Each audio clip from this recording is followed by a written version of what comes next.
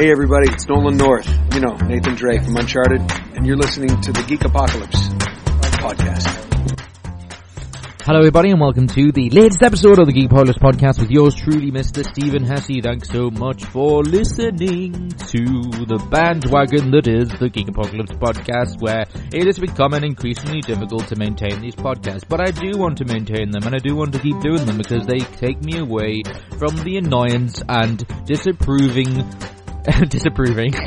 like life has like a teacher, how dare you behave, the disapproving or disappointing and annoyance that is everyday life and dealing with shit. But yeah, so apologies so much for the delay of this most recent episode. If this is your first time listening, thank you so much, and please do be patient and understand that I hope this is an awesome experience and an awesome podcast for you, and that you continually want to listen, obviously. But for those that listen regularly, they'll know that I've been struggling to maintain doing. I recently made the decision to make podcasting once a fortnight, and that was my intent. But unfortunately, my mom, which I've mentioned, if you listen regularly, you'll know this, that I've been looking after my mom since the beginning of this year because she's been struggling with her Parkinson's and her mental health recently. That's taken a turn for the worse that I discussed on the last Mentally Sound show, which I'll get to in a second, which is the other podcast I do with Ricky, who's today's guest, because this is a hosted episode. So we did this around the royal wedding, and this is we kind of bitch about the amount of media content that has, because I'm not really a royalist, as it were. I know, like, Americans kind of treat it more than better than we do. So we talk about that and unfortunate sequels or unnecessary sequels. I can't quite remember what the title is that we phrased it, but the title of this episode, you will know what we're referring to. So we talk about, like, enjoy the process of, like, sequels that didn't make sense.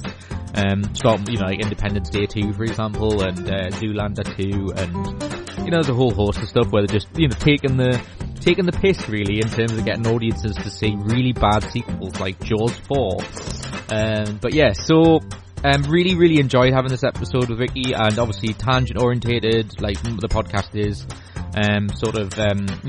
Hopefully it'll be cozy and just sit down and have and listen to two really good friends talk about a load of random stuff. So we don't talk about my mum in particular in that episode, which is why, like I just said, Mentally Sound, which is a show I do every twice a month now. So every second Friday, 12 till 2 p.m. on Spice FM 98.8 FM. If you go to www.spicefm.co.uk, you can listen to it live, or you can go to Mentally Sound on iTunes and find it there.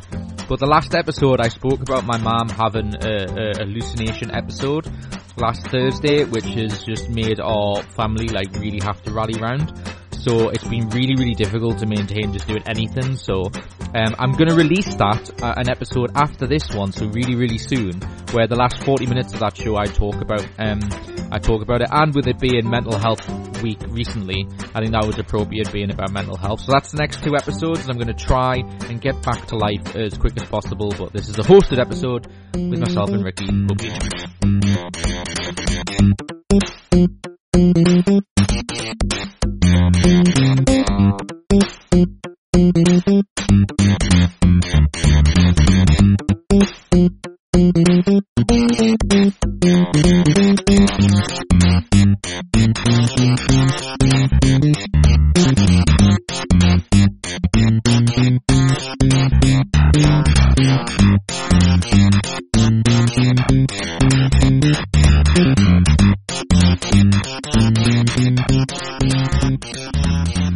Hello and welcome to Stephen is Dying. Just want to say to everybody that I love you. I think for me, I'm very well. You already know I'm weather sensitive, but even like when you've had like a few warm days and then it kind of gets chilly again, you kind of really feel it. Yeah, probably. Yeah. For those that are listening, like, because we are from the northeast of England, and yeah, the temperature like went from being really, really nice to just being miserable today. And I have been out a lot today. I also realised. Have we started? Oh, I don't know. Have we? I guess just the quicker we start, the quicker it ends, as they say. Like a good old-fashioned bout. Yes, me and Ricky fight to the death. But yeah, I just realised looking at my looking on my office table that I haven't took my well, I take one now. I haven't took my hay fever tablets today. Because I think I might be coming on with a little bout of hay fever. Do you suffer from hay fever? No, not really. Just, I mean, You're quite lucky. yeah. It was weird. It was weird for me because I used to almost be like, it's a fallacy. There's no such thing. Because when people used to tell me that they had it, I would be like, really? It doesn't make much sense. I've never had it before. And then like out of nowhere, like I just had it one year, and I have it on and off now. Sometimes I'm fine, sometimes I'm alright. Because we've had like such an erratic weather since the new year, it does feel like I do feel like a bit of a hypochondriac, because like, you know, every illness just goes up and down. You just get. I wanted to make that old joke of. I knew you'd say that. Yeah. Yeah, but yeah, so yeah, so I think it probably might be about hay fever because the weather has been particularly nice in the northeast of England right now, and you know, anyone I've ever bumped into, which has been like quite annoying, has all like went, it's really nice, but the weather's been so great, and I'm like, yeah, I know, but like as in, you know, but anyone who's not from England probably has that stereotypical view that we never see the sun. When we do, it's like a relief. It's like a reminder that it's there. And today reminded us that we are in Britain. And it's I have a new nickname for myself, and that's like the Scrooge of summer. And the reason I give myself that nickname is because whenever there's warm weather, you know, everyone, including my mum, who have been in like taxis like in recent days, and you know, like the weather's the first point of conversation with somebody. Uh-huh. And I feel like, you know, chucking the spanner in the works by saying, no, I totally love these grey skies and cool weather. I'm absolutely, you know, and it just sort of like bring everyone's mood down, like just because you know, like I said to you on the radio show, like I revealed on the last show that I reverse sad, like a new me. So yeah, that's worth pointing out that, like, because I will put them up probably at the same time as this, is that so that we've moved Mentally Sound, which is a Mentally Sound radio show. Most people who listen to this regularly, I'm assuming, knows what that is, and me and Ricky host it on a radio show, an FM frequency in the northeast of England, which is interesting that I sent Ricky an article, or at least I mentioned to him, that FM frequencies, they're considering government-wise in the UK to drop FM frequencies because 50% of people who listen to any radio content do digitally, which is not surprising to hear, which is interesting. But the Spice FM, which is what the show is on, asked us to do a fortnightly show instead of a monthly show, which is what we used to do. And yeah, Ricky's referring to that he mentioned that he was reverse sad, which I was fascinated by at the time, which you'll hear in my voice when he reveals it, because I went, well, first of all, didn't know he had that, and secondly, I had no idea it was a thing, which is what you said, wasn't it? You had no idea either. Neither did I till a few weeks ago. Yeah. Just whilst we had the heat wave, which was what, like a month ago, something, and so obviously I remember hashtag heat wave was trending, and I was like, you know, everyone was saying how brilliant it is, and and again, the Scrooge of summer was like, actually, I'm not happy, and I'm so down and out, and I'm indoors, and I'm sweating like a pig and all that stuff, and like, you know, but I did mention the mental health aspects of it as well, you know, that makes me prone to anxiety even more so. And then I just got this tweet from a journalist. He says, "Is it alright if I DM you?" Because I'm writing an article about people who feel worse in the summer. So I answered the questions, and then she revealed that what I'm writing about is something called reverse sad. I'm noticing more and more people like yourself who are expressing and these sorts of feelings. I mean, being the complexity of mental health, all the other people were given different points across, different symptoms, and I was like, you know, with the things associated with anxiety attacks. So it's the palpitations and the hot flushes and the panic, it resonated with other people there. So it was like, okay. And then I mentioned to a psychologist friend of mine, he hadn't heard of it. So I think it's one of them that's going to be quite new and maybe published more and more as more word of it was out. But remember when we had the guy John in the studio who joined us on Mental Health News from Recovery for Life? Mm-hmm. Apparently he'd heard of it before because he mentioned it. Yeah. So yeah, it'll be interesting. Yeah. I mean, I was due to meet you at the beach, but then you had the thing with your mum, so you couldn't make it. And then I remember saying to people when I said where I was going on Sunday, because on the Saturday before I was out with Acorn, and that was quite a warm day, and I was just kind of hoping that being out on the beach that it wouldn't be as warm because I know I'd be. Fortunately, it was. I mean, the sun was out, but it wasn't humid. It was there was quite a nice sea breeze coming across, so I wasn't too bad. So did you end up going to that anyway? The Sunday thing. Shall I talk about it? Yeah. Yeah, go ahead. Yeah. Just to I'm sure I'll like touch on like because obviously my mum, which has been mentioned in several podcasts, particularly this year. So I'll provide some sort of an update on that, obviously, because that's like an ongoing thing. And Rick is referring to this particular weekend on the day we're recording this. The weekend just gone. My mum had like a kind of weird turn, which I've been spending today resolving. So the event that Ricky's talking about was a mental health thing that we sort of got invited to, and already had heard about, and it was in Cullercoats, which is a place on the seaside of the northeast. So yeah, I couldn't end up going because of what Ricky just said, which I'm sure I'll mention later. But so yeah, do you want to say what it was and how did it go? How did it go? So the background to this was that down south, a group called Owls, which I think is made up of people within the people within the mental health field, so including psychologists, nurses, so on, got together with the Camden Council.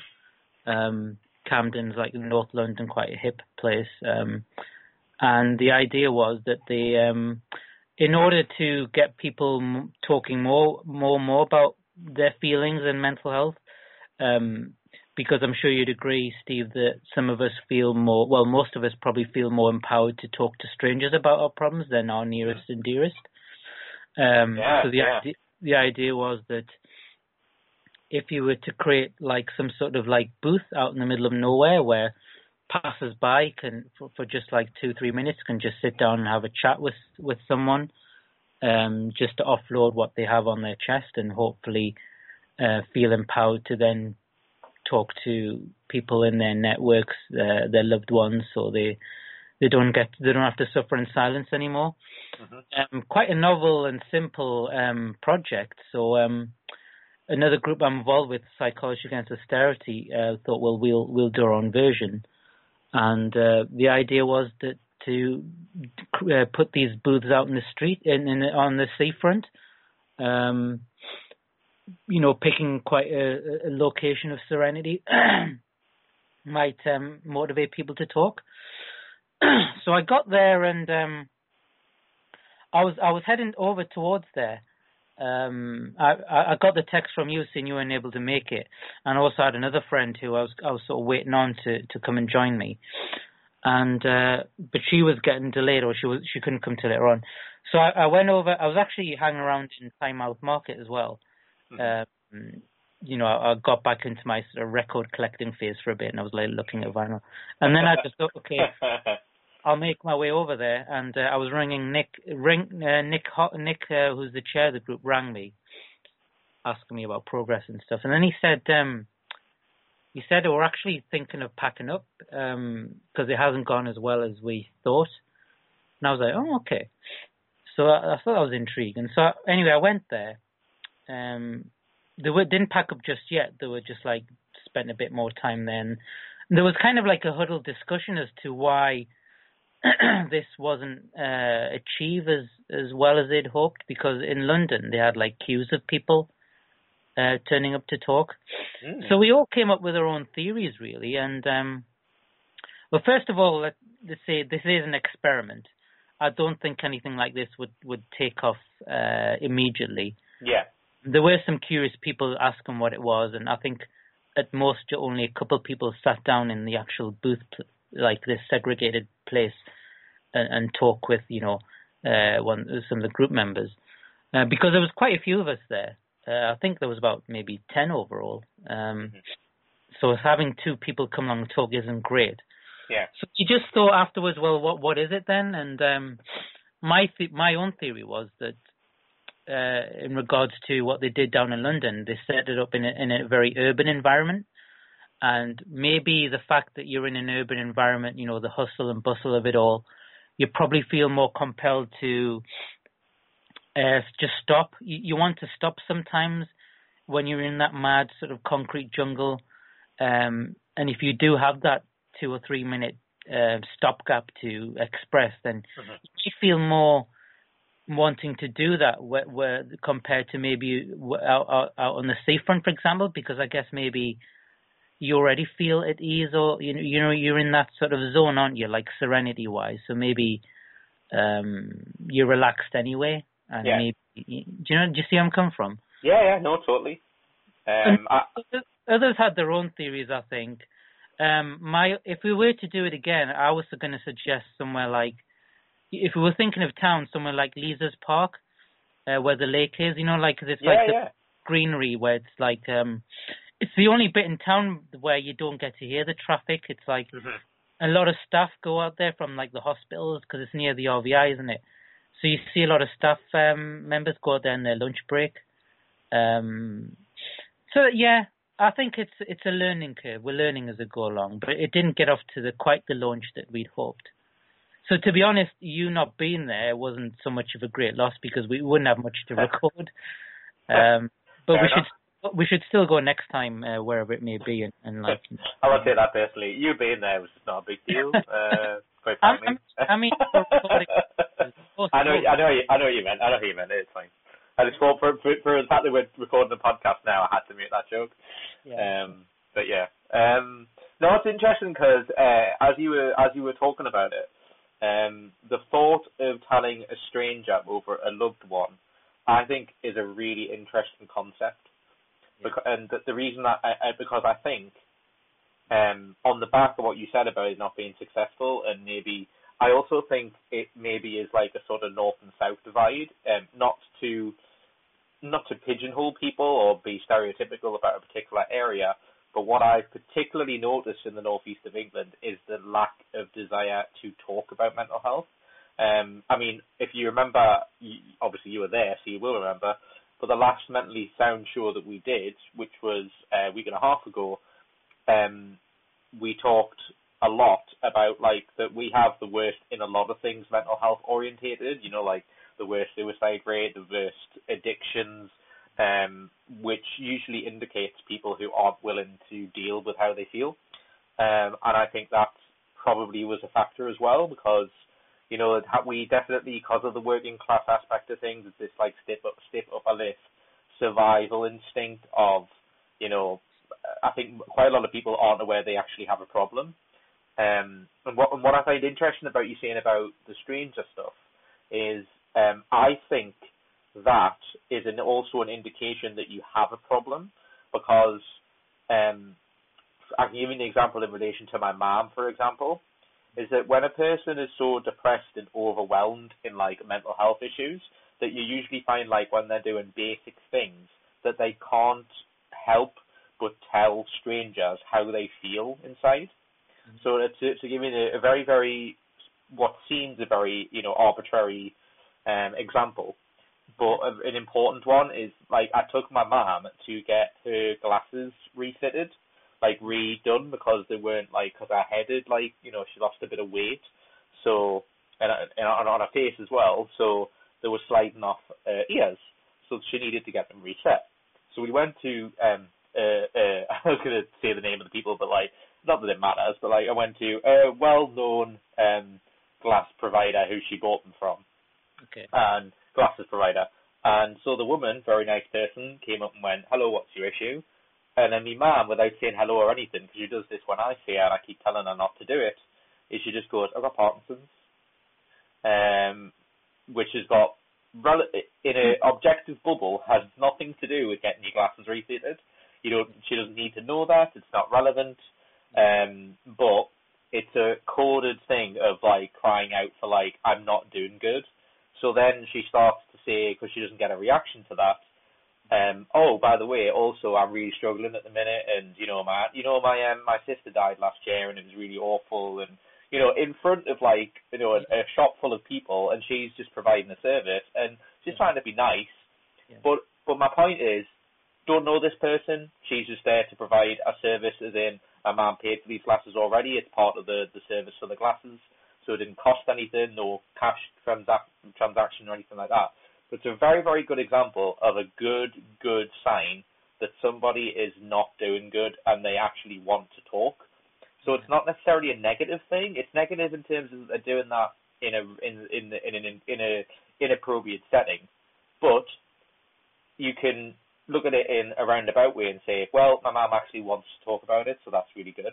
You make a good point regarding the reasons why you think the Northeast are way more closed up, because I thought there was, in terms of like the north-south divide, it was more the Southerners who were more closed, because a lot of comedians mention this, don't they? Like especially the northern comedians, they always say like whenever they go down south, it's like whenever you ask somebody in London for the time, they just look at you rather than just sort of like being friendly and giving you the time, just like, what the hell's wrong with you? How they? But you see, I met my friend Chrissy afterwards out and she lives in Whitley Bay, which is just along from Cullercoats, and she said she wasn't surprised, because she said there's like, but she put it down to like there's more people tend to be more conservative towards the coast. Therefore, it is a bit more stiffer.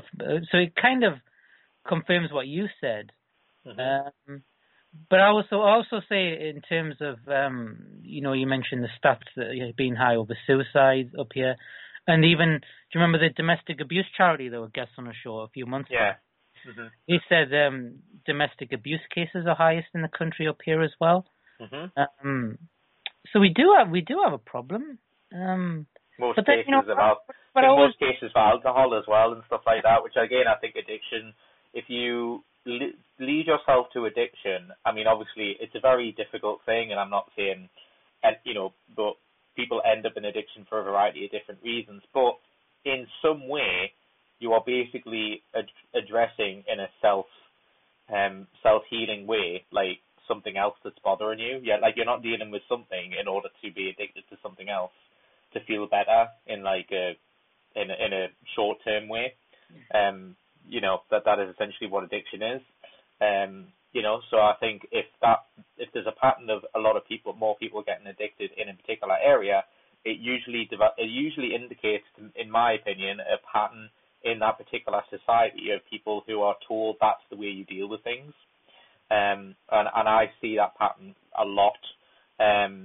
There's people I know currently who know people who are like got a drink, clearly are functioning alcoholics, and they it's tolerated by people around them, and that's what worries me, because it's the toleration, because they look at like friends and other people that they're around, and they think that that's all right, and that's how you do deal with feeling sad all the time and feeling helpless and or got a problem that you haven't dealt with. Do you think there is a difference then between being friendly and being open? Where I'm coming from on that is like, because you often hear people outside the region saying how friendly Geordies are and very open they are. Mm-hmm. Yet the conversation we're having seems to confirm that there's a kind of a cut-off point where we are open and friendly, but perhaps we're not as open as we think in terms of. I think what you just said, I think the distinction you made is, I think, exactly what it is that being friendly doesn't necessarily mean that you're not guarded, because it could be a guarded friendliness, as in, just to be polite and to be, considerate and whatnot, which are all good qualities. But that's different than like being open-minded and being personally open. There's different types of being open as well. Like, being open with other people. I guess to give you a very, very interesting example, I think, because I've heard this before, like therapists say this and whatnot, that you can be open too much for a certain thing, like as in a person who is open to other people it might be substituting for not being open enough with themselves. And there was a podcast I did on here with Pamela Naidu, who did that Friends, the Platonic Friends book. And I remember talking to her about that, because basically a person who does a string of one-night stands is probably doing that because the sort of underpinning reason behind it is not only because it's like, satisfying and in terms of just doing it, but it's substituting for being uncomfortable being on their own, and not wanting to think outside of or fear of commitment, or so that could be required as quite an open person in terms of like, I'm willing to sort of sleep with everybody, but then it's not being open with intimacy and commitment and all that kind of, and loyalty and hard work for it to build a relationship. And so it really all depends how you look at it. But someone who can be overly friendly could be just doing that as compensating for the fact that they're scared as well.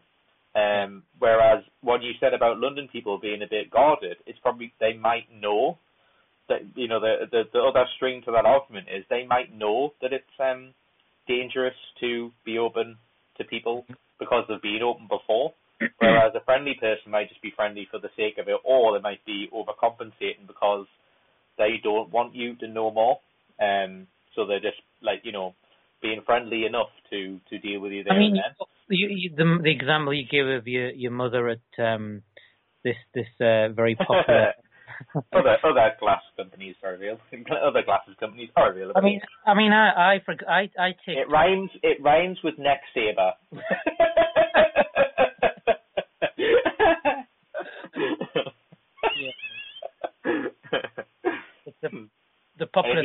The popular slogan is should have gone to bleep. Yeah. Should have gone to Mech Bleeders. Rhymes with that. I'm just going to keep naming random words I'm going to make up now. It just doesn't rhyme. Yeah. But yeah. Because I'm the same in the sense, when I take taxis quite often, and sometimes you're almost compelled to have a conversation. I don't know what it is. I would love to make a book about my, ramblings that you have with taxi drivers, because you end up they reveal all sorts of stuff, but then so do you. I mean, I'm the same in the sense that if we're having a random conversation and it ends up being a conversation about mental health, then it's almost like the next line for me to admit that, I have anxiety, I have PTSD.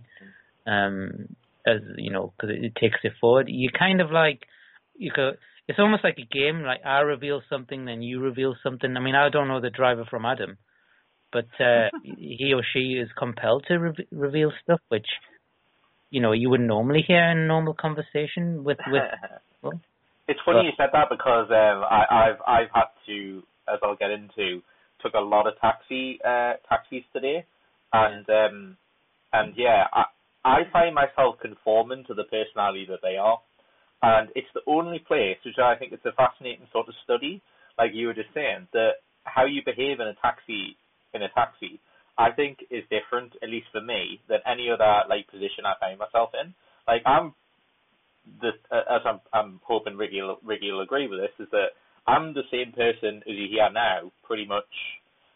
When I'm having a coffee with Ricky or when I'm with my girlfriend or whatever, I'm the same person pretty much all the time, because I'm pretty open-minded, and I always try and be better in that aspect, because it, I think, makes a more interesting life. But in a taxi, I find myself if they are, it's the kind of high school thing if you try and fit in. It still is in my head somewhere, because if a taxi driver starts going like, Trump knows what he's saying or something like that, and I'm like going, yeah, I know what you're saying, yeah, and I'm like, I do not want to do the opposite view on a taxi, because I kind of go, they have to drive to my destination, and I cave in and just don't say what I actually think in a taxi. It almost feels like you're in a confession, but you're being sort of told to agree with them. Yeah, I know. It's weird. They might bump up the fare or something. And yeah. You like that you story. Say, I'll just get off now, thanks, mate. Yeah. Like that story I told you when we were supposed to win an award when I went to Silverstone, and it took 40 minutes to get there, and then he turned the music off, and then the blinds and the windows went down, and I'm like, okay, this is it. He's gonna take me to the forest and kill me, and a separator came up, and I'm like, there are one or two really canny drivers who are like regulars and always guaranteed great chat with them. Yeah. That's how, in one sense, Mentally Sound is quite popular with some of them, because I always chat about the radio show. But another one, right? Again, it's some people, it's an example of how you can have extremes of both ends, in the sense that this lady driver I've known for a few years, and I don't often get to, but I sometimes get in her cab, and she's an avid Radio 4 listener, so you automatically think of a stereotype where she loves drama, and she's very artsy and quite articulate and quite highbrow. And then one time, I remember we were just chatting about mental health, and then it led to about cuts to services, and then it was like she suddenly got onto capital punishment. She's going, lock away these, and let's get rid of them. I'll happily pull the lever. And I'm like, what? And this is while the bloody arches are on the background. And I'm like, and also she sounded like a granda. Back in my day. Back in my day, these bloody horse. Like some sort of gangster. Yeah. No, that happens to me in taxi. You can't go by stereotypes sometimes. You'd be surprised what you. Oh, no. I always try, we bump into, because of the show we do, Mentally Sound in particular. I mean, because this one's a lot more of a free-flowing conversation. We say what we think kind of thing. But actually, I think we jump into stereotypes on Mentally Sound quite frequently, and I always kind of go, well, that's just a stereotype, and we don't necessarily mean that. It's just that's what's perceived. But you find discrimination is very often deals with stereotypes, so you kind of have to acknowledge them and kind of say that, not really true. They could be more likely. I think that's the thing that people misinterpret. I think stereotypes can be more likely, hence why they're stereotypes some of the time, but it doesn't mean all the time, 100% that you're going to get, I've been very interested recently in this kind of, what's regarded as the British way. That our stereotypes are like talking about the weather or queuing and stuff like that. But in terms of I think you know what it is. When this what would the Brits talk about if it wasn't for the weather? Mm-hmm. But you know what? I've become more akin to the fact that the talking about the weather is just a great way of breaking the ice with people, because when you have a conversation, it's not full on about the weather. Because you're obviously going to go off on tangents and talk about other things. I remember when taking my mum to the hospital for a physio, and the porter came down and got the wheelchair for her. And inevitably it was like, not a bad day today, blah blah blah. And then we ended up talking about because he's like a rambler, and he was talking about this particular walk that he goes on in Roland's Gill. For your listeners, it's isn't it part of Gateshead, like the tip of Gateshead or somewhere? I think on the outskirts anyway. And there's a walk which you can go there from all the way down to Concert, which is like North Durham, so it's a good few miles.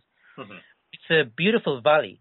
And he was talking about that, and I happened to study that part of the the region in my geography project. I was measuring like erosion and all that stuff. So then ended up being a chat about walking in country parks and all that stuff. But I just think the weather is a great. I think what you said is spot on, because I think that's again what people go. That is almost a stereotype in itself, because people go, oh, people talk about the weather too much, but without realizing, can't you just treat it as it's kind of a small talk tool? And I mean, how many times if me and Ricky sit down, I think it's all based on how well you know each other as well. Because I think if me and Ricky sat down and had a coffee in a place, we talk about loads of different things like we do here. So the idea of talking about the weather is obsolete to me. But yeah, I can definitely see myself saying that with someone I don't know that well. And in taxis in particular, like we're just talking about, that's like the number one question. You know, Peter Kay does that routine where he says like, "Have you been busy? How long are you on till?" I think the third one is the weather. Yeah. Sorry. My mum's totally like that. I've seen that Peter Kay routine, and she's the same. My mum's the sort of person, that sometimes I might be in a cab and I just don't want to talk. Mm-hmm. I just want to be in my own thoughts, and I can tell when a driver is a talker or like myself, they're quiet. Yeah. And my mum can't handle that because even when I can sense the mumble still come out with being busy today, and just because she can't stay quiet. She's quite a gregarious person. She hates quietness. She needs to talk. Well, yeah, it's funny because I had a conversation about this with Haley the other day, and I think she got a taxi to something. I can't remember what. Is that right? I don't think she usually gets taxis, but I can't remember. But we were talking about it anyway. Maybe I got a taxi and we were just talking about it, and I said the taxi driver was quiet. And then she messaged me back saying, my kind of taxi driver, I like taxi drivers that are quiet. And I went, that's fundamentally the difference between me and because I'm like, I hate them when they're quiet. But the way I do is that because she went, well, do you not like people being quiet? And I went, no, I think that's the biggest misconception people get about me, because when I'm in a private setting with people, I actually can be pretty quiet. But when I'm in a social setting, I kind of have this view of, and I think, because this is the thing about people who prefer being on their mobile phones instead of talking to people, that drives me crazy. Because in a social setting, I regard anybody's role in a social setting to communicate with each other and to be nice. And with a taxi driver, it's I actually do think they're sort of you're paying them not only to give you a lift, but also to interact with you, because I don't like this. Because I think if they don't say anything, I think my brain goes to, I feel like I'm being chauffeured around or something, and that's not what I feel. That's not what I like at all. And also I think to me it just comes across as rude, because there was one taxi driver I got the other day. He drives in a obviously don't know the person's name, so I'm not going to shame him, but he drives in a really nice Mercedes. It's a really nice vintage Mercedes, and it's really comfortable leather seats. And he's picked me up a couple of times from my house when I needed to go to my mom's quickly. Mm-hmm. And he doesn't say a word, doesn't even say hello, doesn't acknowledge that I've said anything. I just say I'm going to such and such, and starts driving. And it really pisses me off. It really annoys us, because I just think it's rude. Because I don't think it costs nothing to be polite. I'm both in that respect. There's times where I like the quietness, and there's times where I wouldn't agree with you that if this was a regular driver and he's always quiet, then you just. Well, in my conversation with Haley, I just basically said we sort of agreed it needs. I think somewhere in the middle is appropriate. So somebody who doesn't say too much, because I've had the opposite too. This happened today. A guy who is more than willing to voice his opinion on very little information, which is what happens. Because obviously a lot of the time when I get taxis, it's because I need to do something for my mum in a quick fashion. So if they get on to talk about me, what I'm doing, then it obviously gets to what my mum has, what my mum's doing. My mum's got Parkinson's. All right, what's that?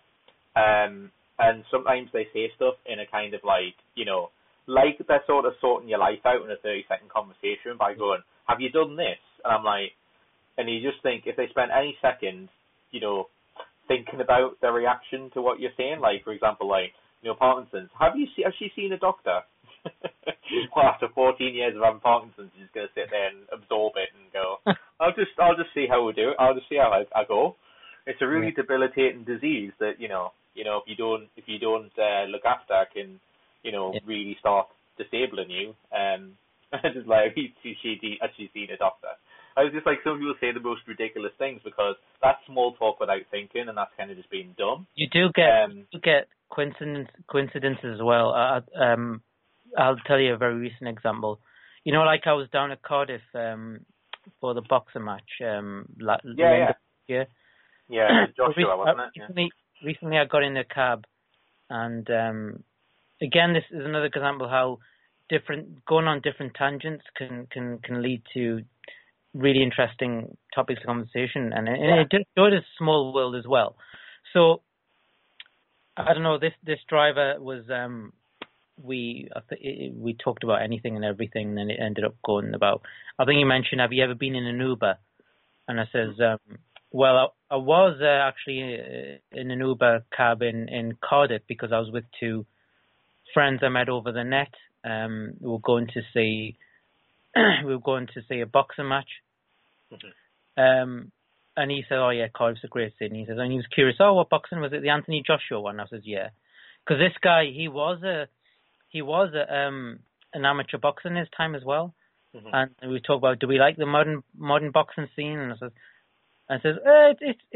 it's kind of getting better, but it's not as great as a classic, And I mentioned I'm a huge fan of Muhammad Ali, and I don't think it's not been as good since. And he says, "Oh yeah, I met and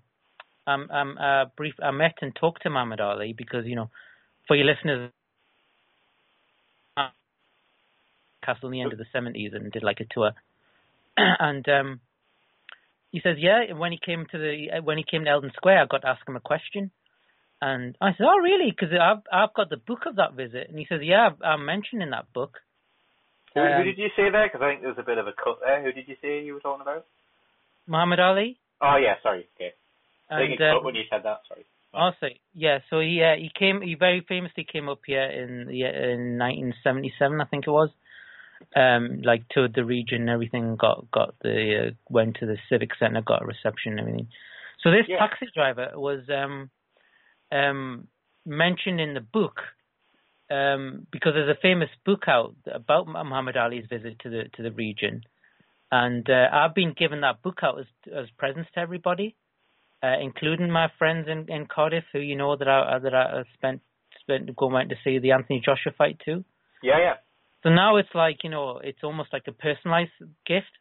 So like, I know the guy who asked Muhammad Ali the question there. He gave me a lift once. So it's like a small world, and it's just, It was always interesting when, I think I might have said this on a podcast a long time ago, because I found out about it and thought it was interesting, but the Alan Carr, the comedian, like his dad is a football manager, and he managed to convince Muhammad Ali to go to their football team, and he met him when he was really, really young. He met Muhammad Ali in person because he went to this football. Who was the manager? Stadium. His dad, Alan Carr, the comedian. I think his dad was a manager. You guys should Google it.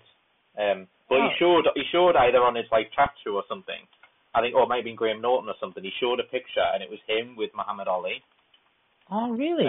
Yeah, because I'm pretty certain his dad is a football manager. No, I'm not a big famous one, I'm assuming. I don't remember a Carr. Yeah, it's Graham. It's Graham Carr, the Newcastle Chief Scout. Right. Yeah, that's right. Yeah. His father. Yeah, his father's Graham Carr. Yeah. Right. Do you know what? A year or two ago, I listened to a radio program. I forget the lass's name, but she a very similar story to what you just said. She her dad was one of the first leading black journalists of this country back in the 70s, and every time Muhammad Ali visited London, he was always guaranteed some time with him to ask him questions and record conversations with him.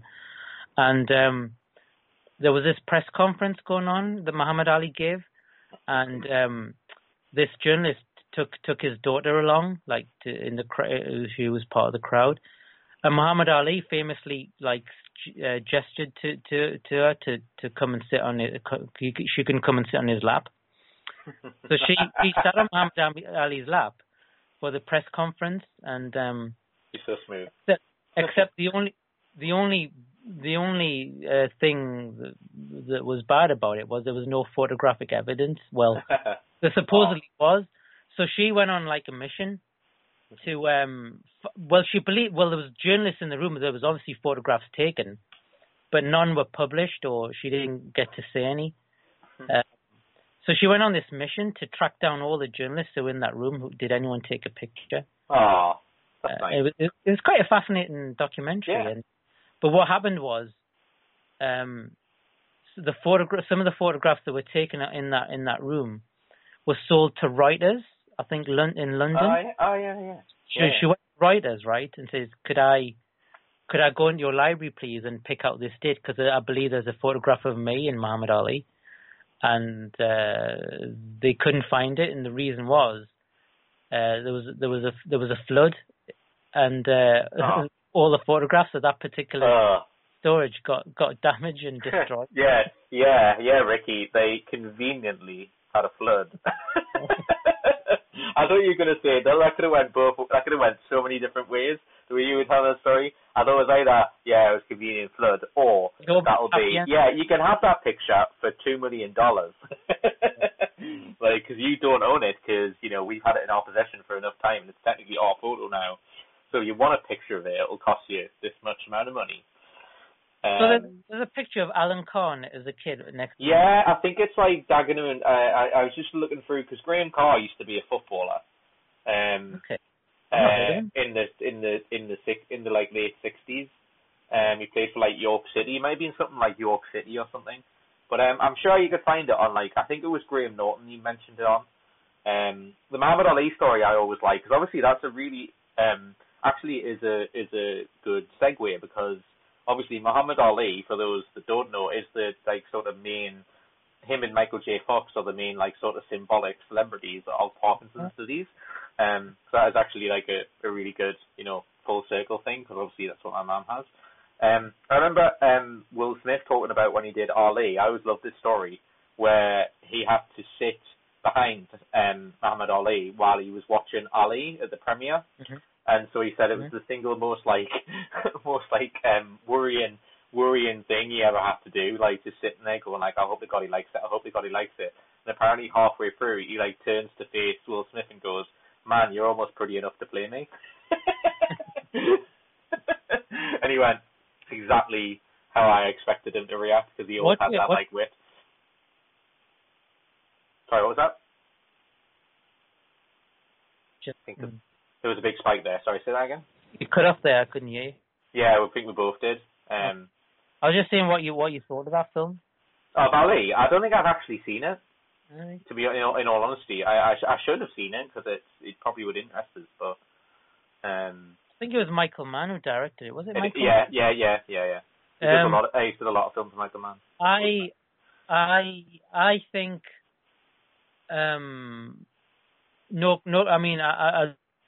don't no criticism of Will Smith. I think he did the best he could, but in the end, I don't think anyone could play Ali down to his feet. Probably. Even Ali couldn't play himself, because towards I think was it after the Frazier fight he starred in an autobiographical sort of film, and he played himself. Probably. And it was obviously still him, but you can tell that he was reading off sort of lines, so he wasn't being as brilliantly spontaneous as he is. You know how great he was.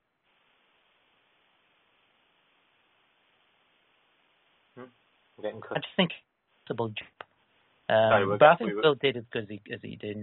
Yeah, I thought Will did as good as he could as well. So I agree with you. I think it was a hard film to make. I've said this on the podcast before. I don't know what episode, but I remember it might have been with you actually, where we discussed Oscar winners who should have won stuff. And I know he had said in the interview that he did get Oscar nominated for that, but he didn't think he should have won. He didn't deserve to win it. And then he did say when he did Pursuit of Happiness that he thought he should have won then. which I actually agree. I think Pursuit of Happiness is probably, if I had to think about it, my favourite Will Smith film, because it actually has like heart and it has a good point to it. I don't think I've seen many of his films, to be honest. It's good. It's good. Because he's made some questionable choices, but he's an A-list star, so he's going to, he takes risks. I even thought about saying that. He made a wise choice to bail out of Independence Day too. Yeah. Oh yeah. Have you seen that yet? Oh, it's god awful. Oh. I heard it was. It's like the two films I've been taught to avoid over the last 5 years is that and Zoolander 2. They are the two films where my friends said they actually thought eating their own eyeballs would have been a more enjoyable experience than seeing them films. And I went, okay, I guess I'm not going to see them then. Yeah, Independence Day 2, when I heard the idea, because Will Smith wasn't in it, I just went, oh, it's going to be pathetically bad. Because Brent Spiner's in it. How's Brent? Can you answer me a question then? Because I doubt I'm going to see it, right? So Independence Day 2, Brent, do you know who Brent Spiner is? He played the professor who went, wow. Yeah, the science dude. He was Data in Star Trek. That's how I know him more as, right? So a guy I'm a fan of. But he died in the first one. So how the hell did they actually acknowledge that? Or did he actually die? His face got pressed up against the glass, didn't he? And then just fell. When they took over his head, it was brain. I'm convinced he died. But maybe I'm wrong. I know, yeah, but I thought they slashed his neck after he talked or something. But maybe they could have done a whole EastEnders, a soap or something. I was going to say a soap opera, He didn't really die, When we said he had a brain hemorrhage and there was absolutely no chance in the world he was ever going to survive, we were lying. He was the 1 out of a billion chance that and he made a full recovery when he had a brain seizure. I think technically, or Dallas, it was just a bad dream. Will Smith is kind of in the second film in a way because his picture's on the wall and his son. Yeah, because isn't it about his son? That's the plot I remember. Yeah, because he had the whole son with his girl in the first one. The weird thing is about the setting of that film, right? It's set in the year now, but it looks very futuristic, and the way they put it out was that. All the alien crafts which crashed and got defeated in the first film, they harnessed all that technology out of them ships to create a very futuristic Earth. So it's now 2000 whatever it was made, but it looked a bit like Back to the Future 2. It was everything was sort of futuristic. I wonder if Hollywood steals off video game ideas, because that sounds very similar to an alien invasion game called XCOM. Because in the first one, you save the world if you finish this game, and then in the second one, it basically goes, that all that stuff that happened, that was all bollocks. Aliens did end up winning. Aliens came out of nowhere, and the bit you didn't see, because it makes me go when they do sequels like that, when they cut to in the future and go, actually the invasion did happen or something. Let's say for argument's sake, if I'm if I was an objective film fan, which I obviously think I am, I would sit there and go, so you're depriving us of a really good film because you went, the invasion happened, but we're going to now go to a particular point in time. It's a bit it always annoys me about the Terminator films, that they always skip ahead to all these different places. And I just think there's a lot more interesting years they could have done. And cause that's why I think Terminator 2 was always going to be the best Terminator film, because it's all about the approach to Skynet becoming active, whereas now it's all this stuff about jumping to the resistance with the John Connor in the future, and then they're all going back to stop what's already happened. I couldn't make head or tail of the last two. The last one really annoyed me because it was so hard to follow. I mean, I kind of got what was going on, and it was obviously just crowbarring in that they could have Arnie in it. But the reason I say I'm annoyed is because, as I said, it was a strange film and hard to follow. I still liked it. It was because I liked it more than Terminator Salvation, the Christian Bale one. Oh yeah, well the previous. I would say Salvation and Terminator 3 were awful, but I can understand they want to do another film to try and quash the previous ones in a way and have it Arnie back. Pretty much, yeah. But even then, it was still a bit weird for me. It's gonna end up all Star Trek-y, where it's like, all the other stuff didn't really happen because we're gonna rehash it all and then piss off millions of fans. Well, they did that with Aliens, and also the Halloween franchise did that because you had Halloween and you had Halloween 2, and then you had all those bollocks of sequels which were like. And then Jamie Lee Curtis then came back to do another, like a final, which was like the fifth installment or something. Yeah.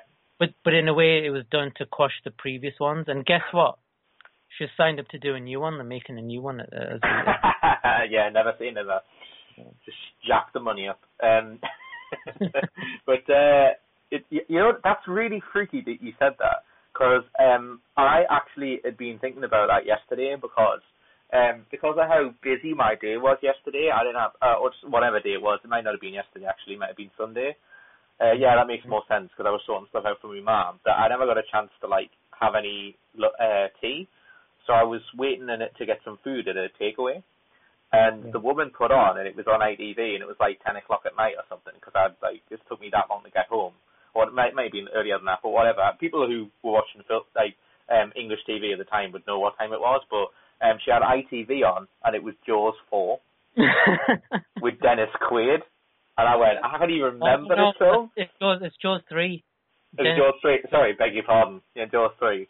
And I watched it going, oh my god, it looks terrible, and it's only the opening credits. And I'm like, Dennis Quaid, someone I actually know, because I know that I know Michael Caine is in Jaws 4. That's why I should have known that was a mistake. Just a quick one for your listeners, because we're both Howard Stern fans. There's a guy on Howard Stern who does prank phone calls under the guise of Michael Caine, and he always says, "I was in Jaws 4," It's like his sort of like amongst of all the other great films he's done. Jaws 4 is used as the that's the pinnacle. That's the greatest. Hello? Film we've ever in. Hello, I'm still here. Oh, I cut off again. Hello. Hello. Yeah, thanks. I'm still here. Hello. That's right. Well, what bit did you hear last? No, you were saying you were making the thing about, was it Sal you were talking about there? I don't know who it is, but is it Sal or Richard?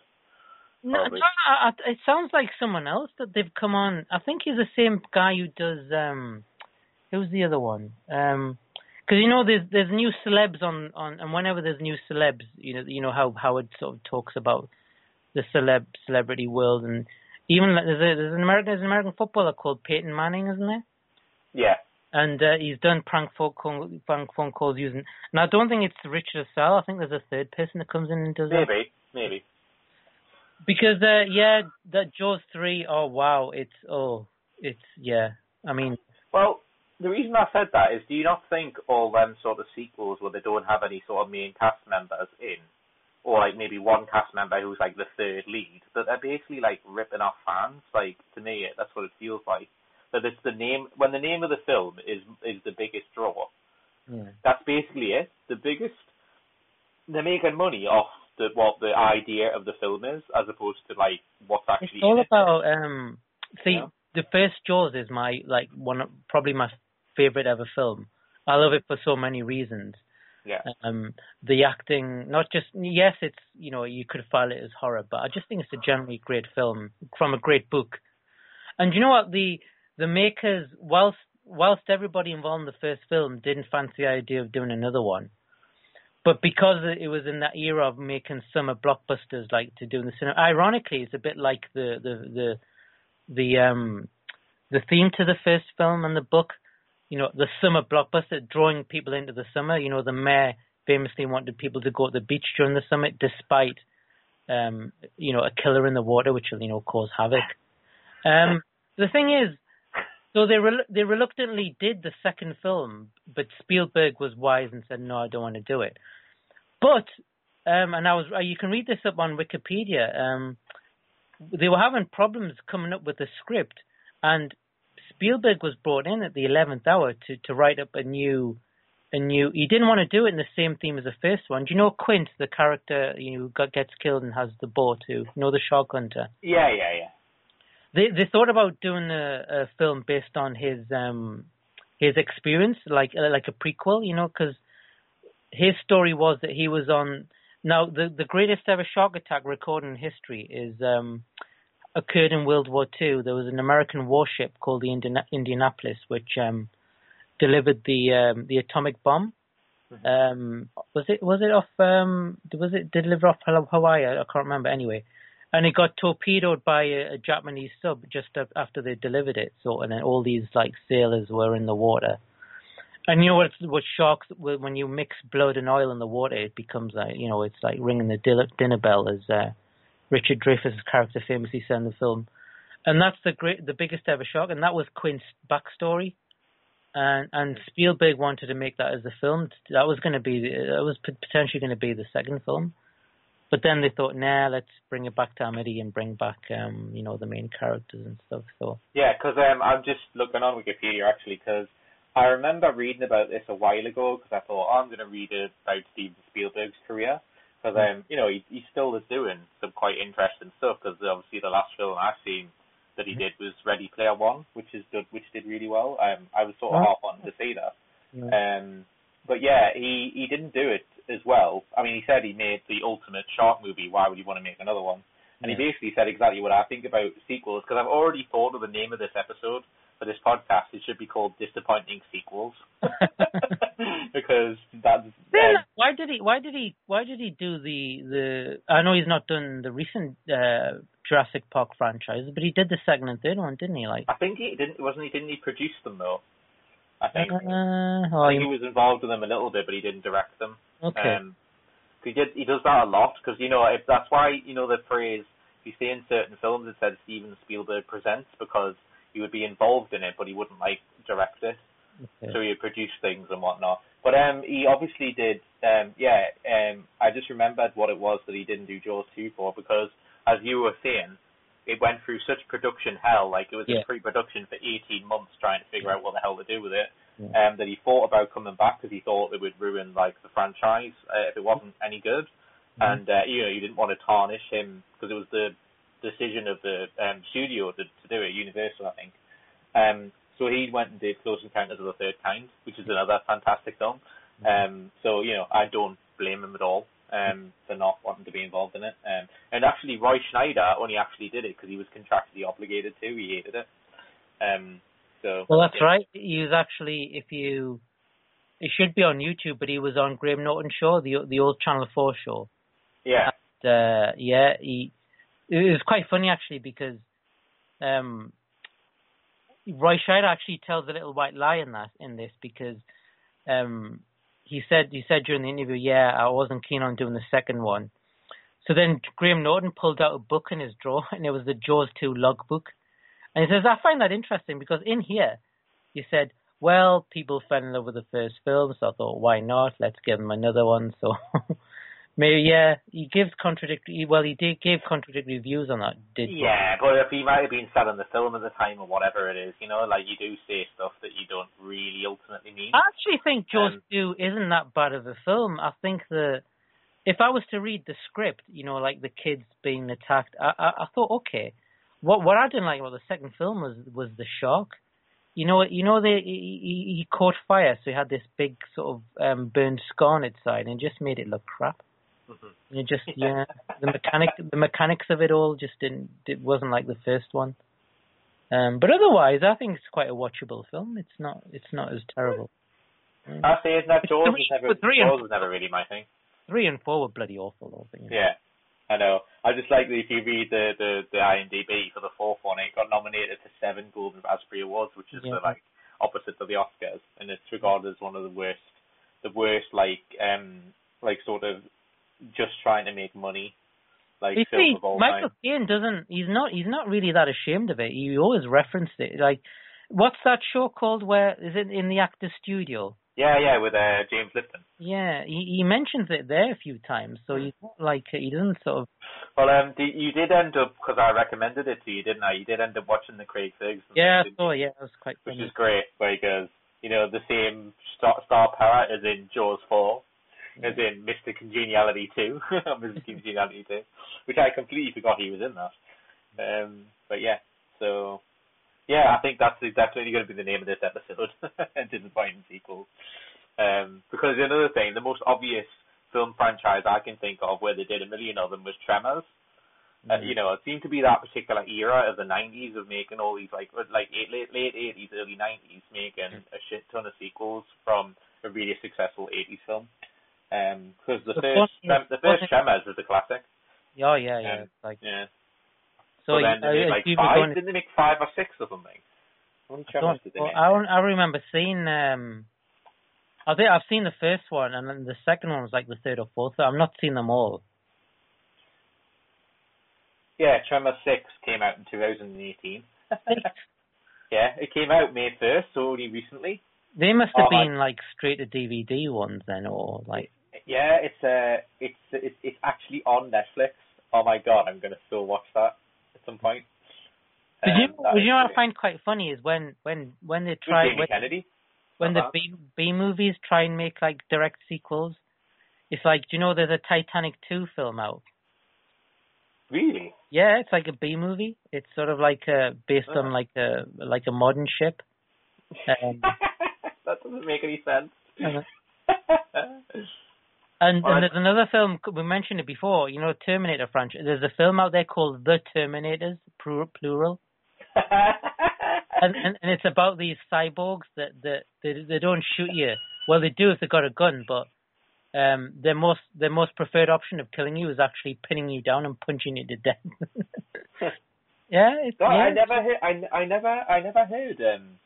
never realized that they did a Titanic 2. As you said, it was a low-budget disaster film. Yeah. That's interesting. Mm-hmm. I might see if I can find that, because it's like, I like, because apparently it was made for 500,000. There's a few of them. What was the other one? I think they did another, there's a War of the Worlds too, like a B movie. Yeah. Oh god, they just destroy like classics, don't they? Like, I mean, makes you wonder how they get around copyright. But. Well, that's the thing. As long as they can tweak the title, and I suppose there's nothing wrong with putting. Well, I doubt they'd probably make enough money to get back what they spent on it anyway, because like I heard on a guy called Gary O'Brien who does fan-made Star Trek productions. Yeah. And so he writes his own episodes set in the Next Generation universe. Mm-hmm. And he basically said quite candidly, which I was really glad he did, because I was fascinated to know what the rules were that Paramount decided on, because it was all based on people who were making like fan fiction versions of Star Trek, using all the like copyrighted material and intellectual property, and making like loads of money off it. So obviously Paramount went, well, that's not acceptable. The as long as it's non-profit, basically, you can use all of the. Can you think of any other franchise crossovers? Like the big, the most recognizable was like the Predators and Alien one, and I thought they were terrible.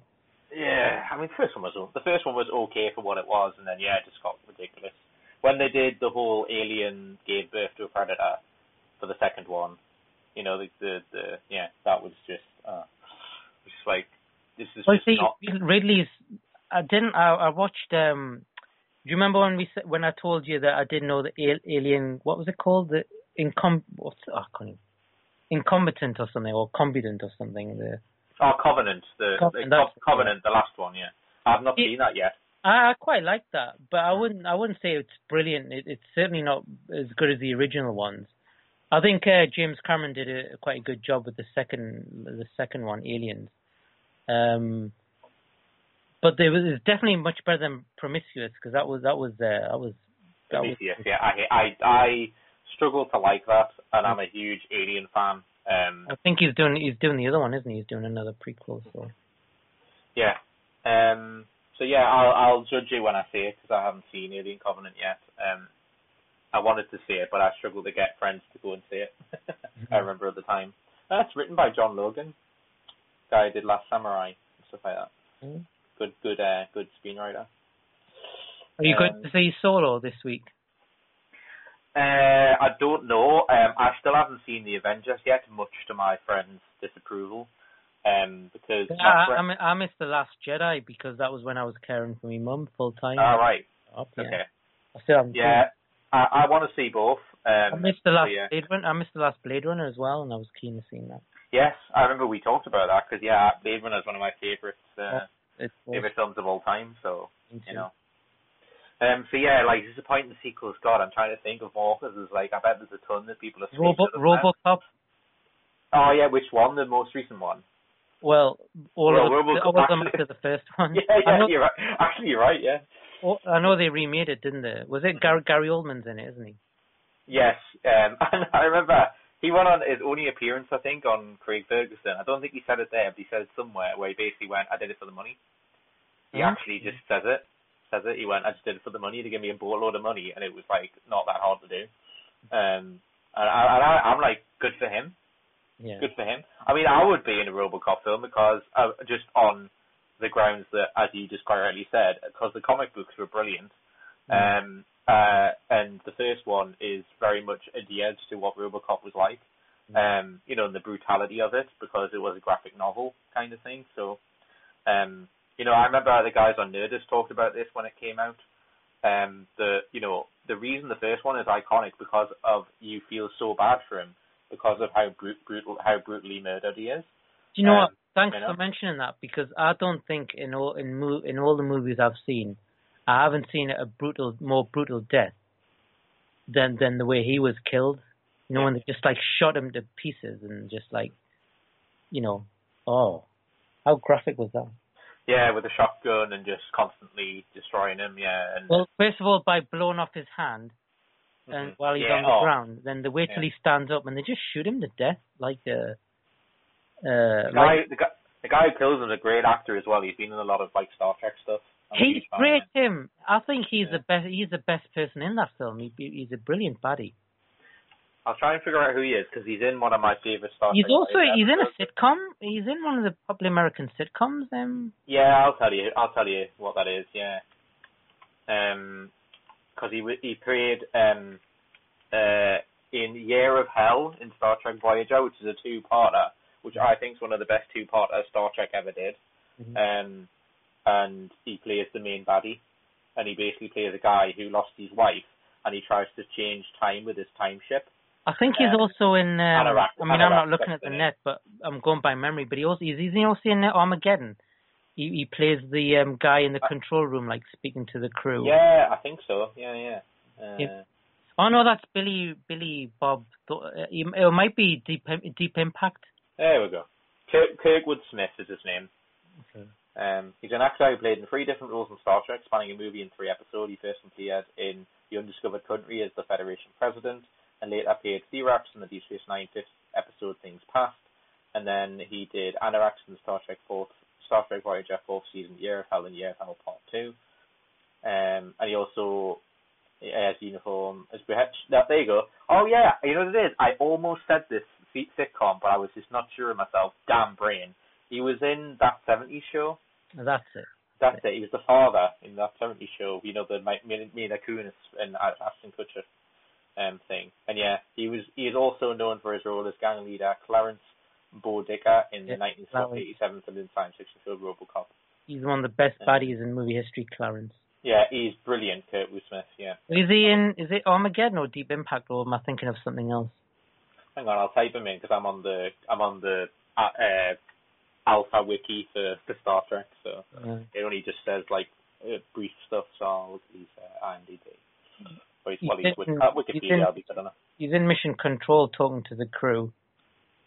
Okay, so I'll just run through, and I bet people will be shouting at us as we're listening to this. Like, what did Kurtwood Smith in? So yeah, RoboCop, Flashpoint, Rambo 3. What? He was in Rambo 3. He played Robert Griggs. Don't remember that. Yeah. Well, it's quite conveniently mentioned going about bad franchises. Yeah, there's another one. yeah.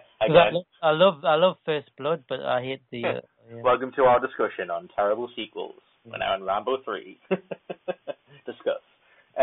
He was in Dead Poets Society, which is a fantastic film. I'm just going through. There's a load of them. I'm just going through ones that I've actually heard of. Oh yeah, he was in Under Siege 2. He played the general. It was Under Siege 2 is a Steven Seagal film. The one with the train is the second one. The first one's the boat. That's what everyone remembers, or the ship. And the second one, yeah, he plays the general. I think he was in boat. Was he not in Under Siege 1 as well? No, he wasn't. He was just in 2. Broken Arrow. He was the Secretary of Defense. He plays a lot of them, like, politician-y roles or army dudes as well. Yeah. Deep Impact, maybe that's what you were thinking of? Yep, that must be it. Yeah, the Deep Impact is one everyone confuses with Armageddon, because Deep Impact is the one with the asteroid hitting the Earth and creating a tidal wave, whereas Armageddon is about them blowing up the asteroid before it gets there. Yeah. And they were both done around about the same time. They were, yeah. Yeah, because Deep Impact was 98, and I think Armageddon, says, notably, Deep Impact was released in the same summer as a similarly themed film, Armageddon. With Morgan Freeman, yeah. Morgan Freeman's the only one I ever remember in that. Both enough. Robert Duvall, Tia Leone, Elijah Wood. I thought Morgan Freeman played a very good president. It makes you think he should play the president more often. But that was the only good thing to come out of that film. Yeah, this guy's been in a lot of stuff. Kurtwood Smith, like, great actor. He's a bit like Max von Sydow. Yeah. The Swedish guy. He's just like in everything. No, I think he's Dutch. Is he Dutch, is he? He's also in Escape to Victory. Did you know that? Oh, no. Yeah, he plays one of the generals who makes that football match happen between the prisoners and the Nazis. Max von Sydow is a Swedish actor. 2 points to me. God. I'm pretty certain that was on his Wikipedia page not too long ago. Apologies for assuming every Von is Dutch. Yeah, he was born in Lund in Sweden. And he was in Star Wars, yeah.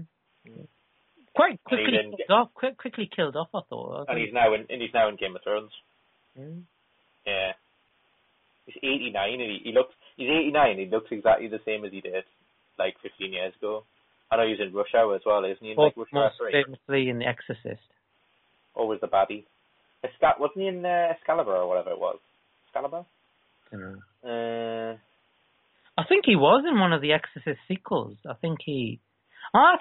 Yeah, he was in the second one. No, it wasn't he in the first one. The second one. He played a younger version of himself in the second one, I think. I think that might be what I saw him in. Like that was early. Yeah.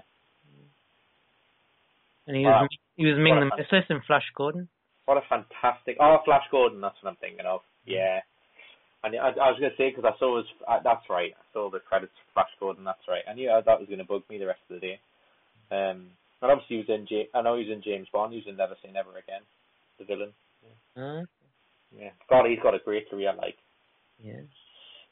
Fantastic actor, though, so not surprising. And he was in The Great Judge Dredd. So if he... I'm being sarcastic. He'd have been a star attraction at a Comic-Con then, because he covers. Oh God, he's been in he's been in everything. He's been in a Star Wars film. He's been in, one of the greatest horror films of all time. Yeah. He was in Dune. Dune. That's a fantastic film. He was in Minority Report, which is sci-fi. So, Robin Hood.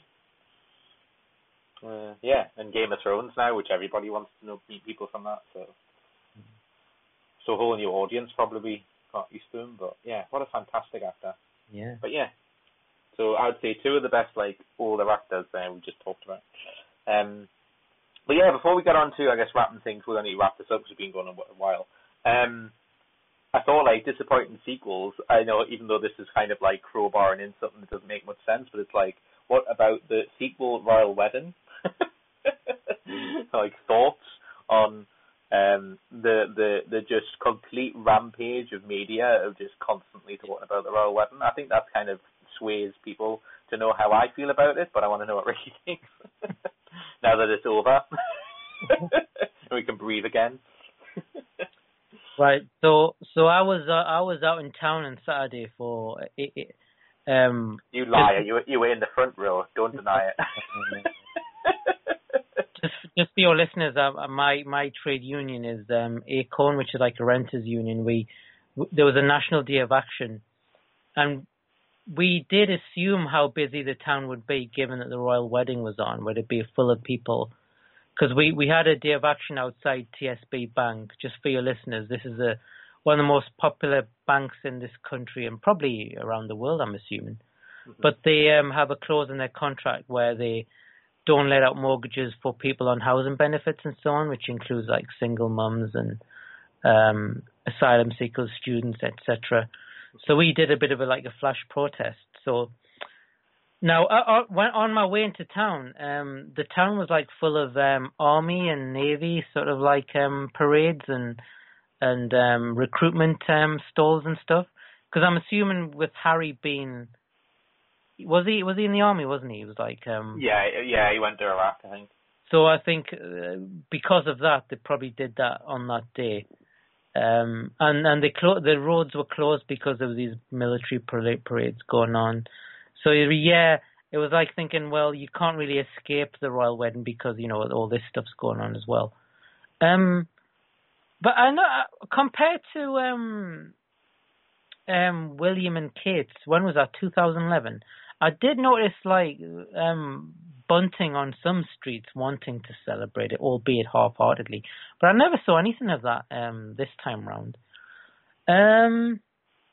And to be honest, I tried to give the whole thing as wide a berth as possible. I remember it was a warm day and I went into a coffee shop to cool down. I was drinking a cold coffee now, and I saw highlights on the TV. And I saw that they did it in a style of a gospel, a black church gospel type thing, which I thought was quite novel, different. And I know it was a bit more scaled down than previous weddings. It didn't go the whole hog, even though it was still grand and everything. But I think, was it 30 million it was spent overall or something like that? Yeah, I know, and 100,000 on the dress, supposedly. But what I did get, actually, I got more annoyed before the wedding because this whole thing about Meghan's dad being there or not, I mean, I was like, who gives a damn? Yeah. Hey, have you ever saw that Sky News show, The Pledge? No, I don't. I've never had Sky for quite a long time. For those that don't know, not based in England, Sky is like a cable provider. Kind of, as in you get more channels than just regular TV. So when is it? Every Sunday or so on, they have this show called The Pledge, where these a mixture of journos and celebs sit around a table and discuss all the. Oh God, that already sounds like something I would hate. Well, Nick Ferrari chairs it, who's a bit of a right wing. He's on LBC, and he's annoying at the best of times. But have you heard of Carol Malone, the journalist? I think she's northeast based. I mean, she's the biggest gobshite on telly. She made so much about Meghan's dad not being there and her wanting them, and the rest around the table, to their credit at least, were looking at her saying, why is it any of your business and why are you getting so pent up about it? And I was like, who gives a shit? I mean, every families have problems and falling outs and stuff. It's one thing that the royal family has proved over the last, couple of decades, going back further even, that they're just as dysfunctional as the rest of us.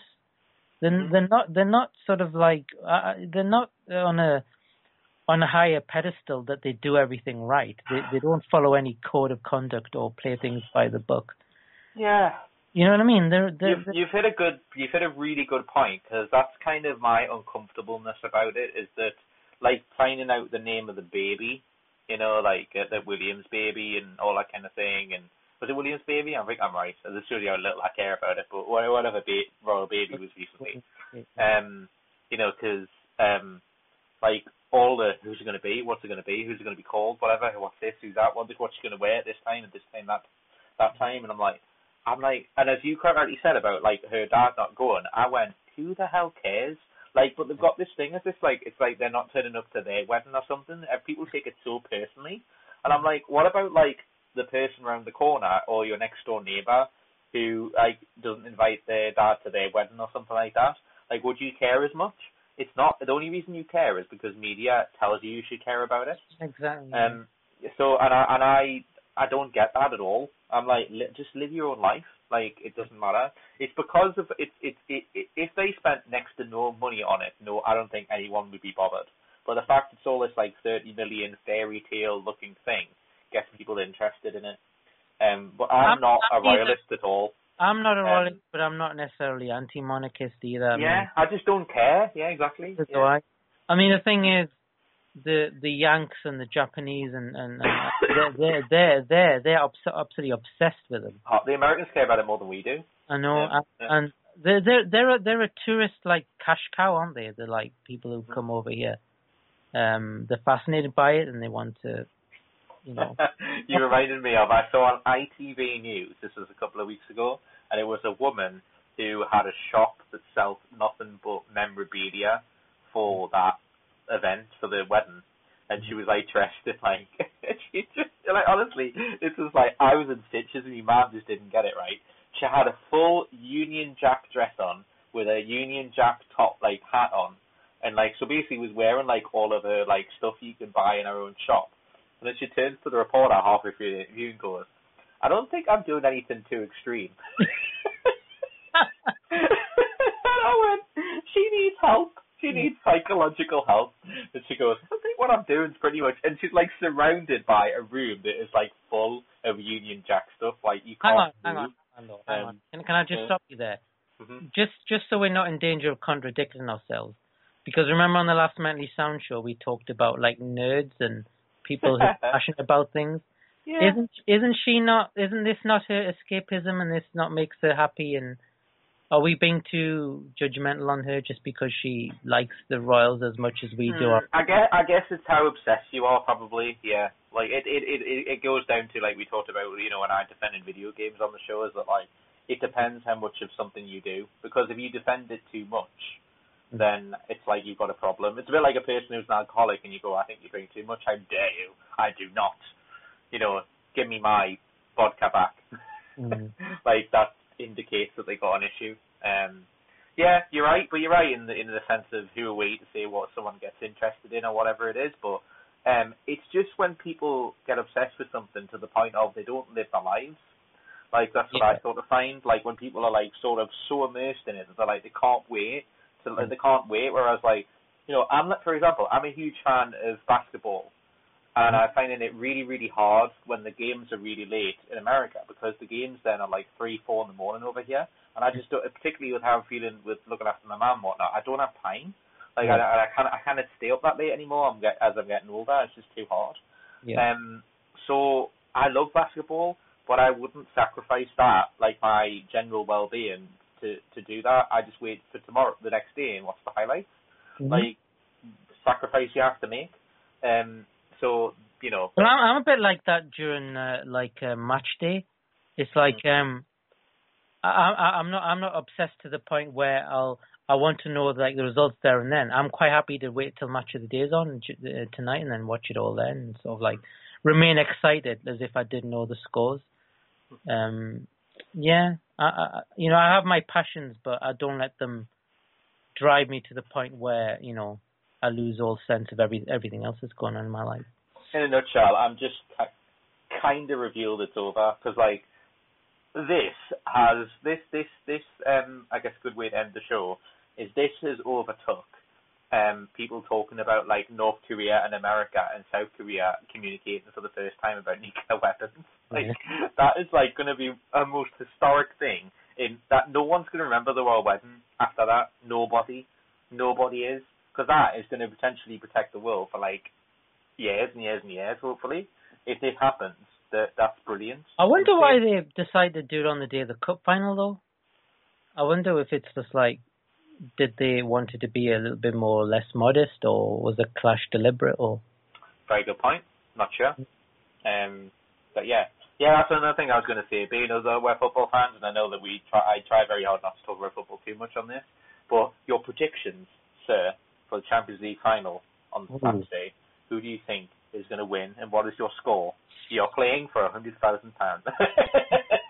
If you get the score exactly right. I really like Jurgen Klopp. I think he's a breath of fresh air, you know, in terms of managers. And I've always had this obsession with football managers, like, because I've always seen them as eccentrics.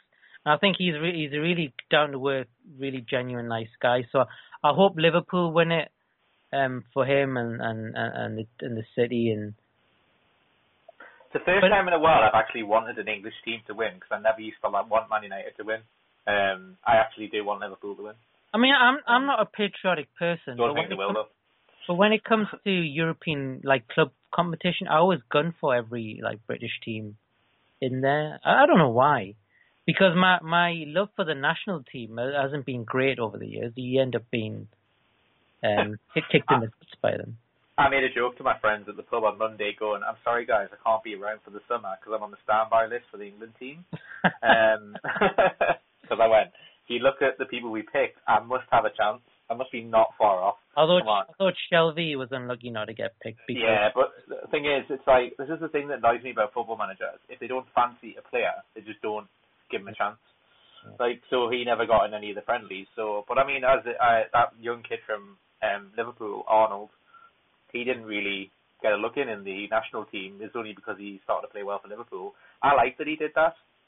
But for a right back, he's not going to play. He's not going to play though. On his day, I still believe that Jack Wilshere is the best player we have, but he's so. I know, and he never got a look. Yeah. Yeah, he's so injury prone, and he's been so out of form that he doesn't deserve to. Yeah, but if you're not picking him now, when are you going to pick him? Because the next World Cup he'll be 29 or something. It's like he needs to leave Arsenal. I think if he went to a foreign league, he's one of the few English players. I think if he went to a foreign league, he'd show how amazing he is.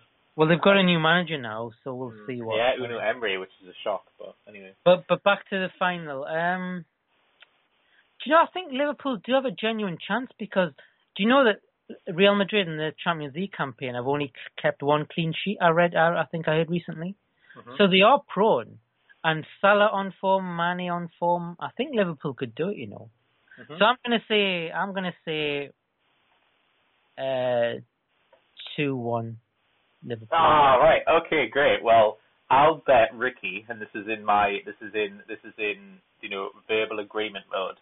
I will bet you then, if you agree to this, I will bet you a coffee then, because we don't make it too extreme, because we're not full of money, people who are listening. I will bet you a house that no. I reckon it'll be 2-1 Madrid then. So if you're willing to bet with me, a little friendly bet, okay. Yeah. Fine, because I think 2-1. I think Salah will score, but I think it'll be the final where Bale reminds people that he's actually half decent. Yeah, I don't think he'll play. Really? No, well, he hasn't been playing for a while. I think him and. No, but he scored a couple of goals recently, and it looks like he's. I think they'll play BBC, whatever they call it. I think he will leave Madrid though, and I think. Well, rumours yesterday swap deal with Salah. That was what was what was hinted at. I wouldn't. In order to pay for Salah, because they probably want 200 million, they were like, "We'll give you 80 million and Bale or something." That's the. What do you think of Salah? Very quickly, just. He needs to do this more than once to be considered amazing. Because loads of players have had particularly great seasons and then not done anything afterwards. We could name quite a few English people in the 90s when we were growing up that had a fantastic season and fell off the pedestal. As Harry Kane puts it, and I'm not a huge Harry Kane fan, and I've had arguments with my friends forever about this, but Harry Kane said something that was quite egotistical, but right, where he went, "Congratulations on Salah winning the Golden Boot for the Premier League this season. But he needs to do that. He needs to average 30 goals every season, like me, to be considered great." He was having a little dig there, wasn't he? Yeah, but he was right. It was egotistical and very, big-headed of him. But he's right that Salah needs to do this for another 5 years or something to be considered that's elite. Because, look at Chris Sutton or something. I can name, Chris Sutton, Andy Cole, was never really as great as he was when he played for us. He still did good for Manchester United, but he was not the same player. I said Chris Sutton, when he was at Blackburn originally, scored a shit ton of goals, then didn't do anything. There's plenty of people who have had really good seasons. Andy Johnson, when he played for Crystal Palace, scored a ton, a good goal that amount of seasons when Everton. I think that Salah was leagues above them, though. He is. I agree with you, talent-wise and whatnot. See, my friend made a good point in the pub on Monday. He thinks that Liverpool play to his strengths. So if he went to a different team, he'll not be because Liverpool have got a good team, but not a great team. I mean, they're a good team. I like them a lot, and I like watching them. I think they're 2-3 players short of being title contenders. Yeah, they only need I only think they need a couple of like the guy they bought from Keita that they bought from Leipzig from Red Bull Leipzig or whatever the name from Germany. He's quality. You know, they bought him at the beginning of the season, but put him on. But they had a loan deal that he went and played another 12 months with his club. He's brilliant. He'll make them brilliant. He's a really good player. Going back to Harry Kane, I'm intrigued by the squad that Southgate picked, because I've always been an advocate for, like, you know, picking young squads with a hint of experience, but I'm not sure about Harry Kane being captain. I don't know what you think, but I've never agreed with forwards being captains. I always prefer my captains to be like a heart of defence or heart of midfield, like, you know, being the centre of it all the time. Mm-hmm. I think our problem is looking at our list. I haven't got it up now, but I looked at it the other day, and I think it's our least talented midfield in quite a while.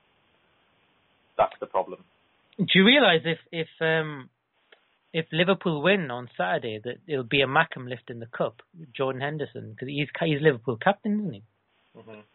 Yeah. Well, you know, I think what's happened to Sunderland, and then I was just about to say that small mercy for the fact that Sunderland. I'll let them have that. You know, better that than like Sunderland lifting the Champions League. That would be like, you know, not gonna happen anytime soon. Anywho, right, cool. We'll wrap this up. Thank you so much for anyone who's listened to this episode of disappointing sequels. Let's just hope we're not a disappointing sequel for the last time that we did this. Our next episode of Mentally Sound, because this will be released hopefully the tomorrow after we recorded this. So our next episode of Mentally Sound is this Friday, which is the 25th. Is that right? Yeah, 25th of May. 12 till 2 p.m. on Spice FM. You can listen on spicefm.co.uk and click on the listen button on the top right corner, and you can listen to us live. And then I'm going to put, obviously, the other episodes that I haven't so far. No, I haven't talked about my mum very much, but with it being mental health orientated, and obviously Mental Health Awareness Week was recently, we're going to talk about that on that show, probably in much more detail. So yeah, just in a nutshell, my mum, I think, has a water infection, and I helped her today take a urine sample, which is certainly makes you feel old and responsible. It was just like, don't worry, I've done that as well. So yeah, well, wasn't able to do it herself, so that was fun times. A lot of latex gloves and a lot of like just looking away. But yeah, so you know the things you have to do. But yet again, I pick up a dog's shit every day, so you know, really not that big of a problem. So and I have actually took a urine sample for Lister before, my dog. So it isn't. You start realizing it's completely not that big of a deal. But yeah, so hopefully that'll help her, because she's been having a little bit like hallucinations, which is what happens when you have an infection like that. You know, starting to be a bit weird. So that took up a lot of my time, and today was like they wouldn't take, because you know, I don't know if you know this, but GPs have changed their policy on urine samples, because apparently people, the law used to be that you could just go in and say, I think I've got a problem with something, can you have this urine sample checked? But apparently, because the law was that people would just come in and say, oh, I want, you know, hypochondriacs would say, you know, I think something's wrong with me, check my urine sample. And so they couldn't keep up with the demand. So the law's changed recently that you actually have to have an on-call doctor from whatever GP to ring you and diagnose, like, either what you have or what you're, you know, passing the urine sample of. Like, so for me, it was my mum. So they rang me and said, why are you giving us your mum's urine sample? And I had to explain why. And I was like, you know, like I was like, oh, no reason, I just took it. I just thought, just to help you find you. Yeah. I just thought you need something to do. You know, you looked a bit bored. You know, so why not? You know, so that was an interesting conversation. I would definitely illuminate the place. I thought it needed doing, yeah. And yeah, so the funniest thing, which I hope makes people laugh who listens to this, and which they did me, but I'm like, I had my mum's piss in my fridge for 2 hours today, because I had to put it in the fridge to stop it being contaminated. Because they sent me home from the GP saying they wouldn't do that, and then I had to ring my mum's nurse, who then said, I'll ring them, and then she said, okay, I've managed to they said the doctor's going to ring to talk to you about why you need to do this, and then I explained that my mum had hallucinations since Saturday. So you were literally taking the piss, bum bum. yeah, I was. And they were taking the piss, but they wouldn't take the piss. Yeah, they were taking the piss, but wouldn't take the piss, and I was pissed. Yeah, all different kinds of piss, yeah. But yeah, so hopefully this is the start of my mum getting treatment for it, and she's alright, because, we started this podcast talking about the weather, and I'd like to say to people in Britain, because we don't do this enough, please drink enough water. Not enough people do, because my mum not looking after herself in that sense is clearly what's going on, because when she had hallucinations on Saturday, she hadn't ate or drank in 6.5 hours. And I'm like, and I just went, what do you expect? Quite frankly. As well, you should be drinking enough water anyway to prevent kidney stones as well. Yes. Yeah, exactly, that too. Yeah. Anywho, so yeah, we'll wrap this up because we've been going for quite a while. Huge thank you for everyone who's listening. Obviously, we might do another one of this pretty soon, because Mentally Sound's been sort of taken off, and I'm really happy about that. We haven't had a chance to talk about that, really, so we might do that soon. Yeah, and so obviously if you like this, please do subscribe to us on iTunes. Hopefully my plan is as well to work on the website soon, because that's just been something that I've never had a chance to sit down and do, because I know that's been offline for a while. So I'm going to try and do that hopefully this weekend. But yeah, I'll end the podcast like I always end, in the words of the great B-movie Robot Josh, Crash and Burn, and we'll see you very soon for another edition of the Geek Podcast podcast. Thanks very much, guys. Bye.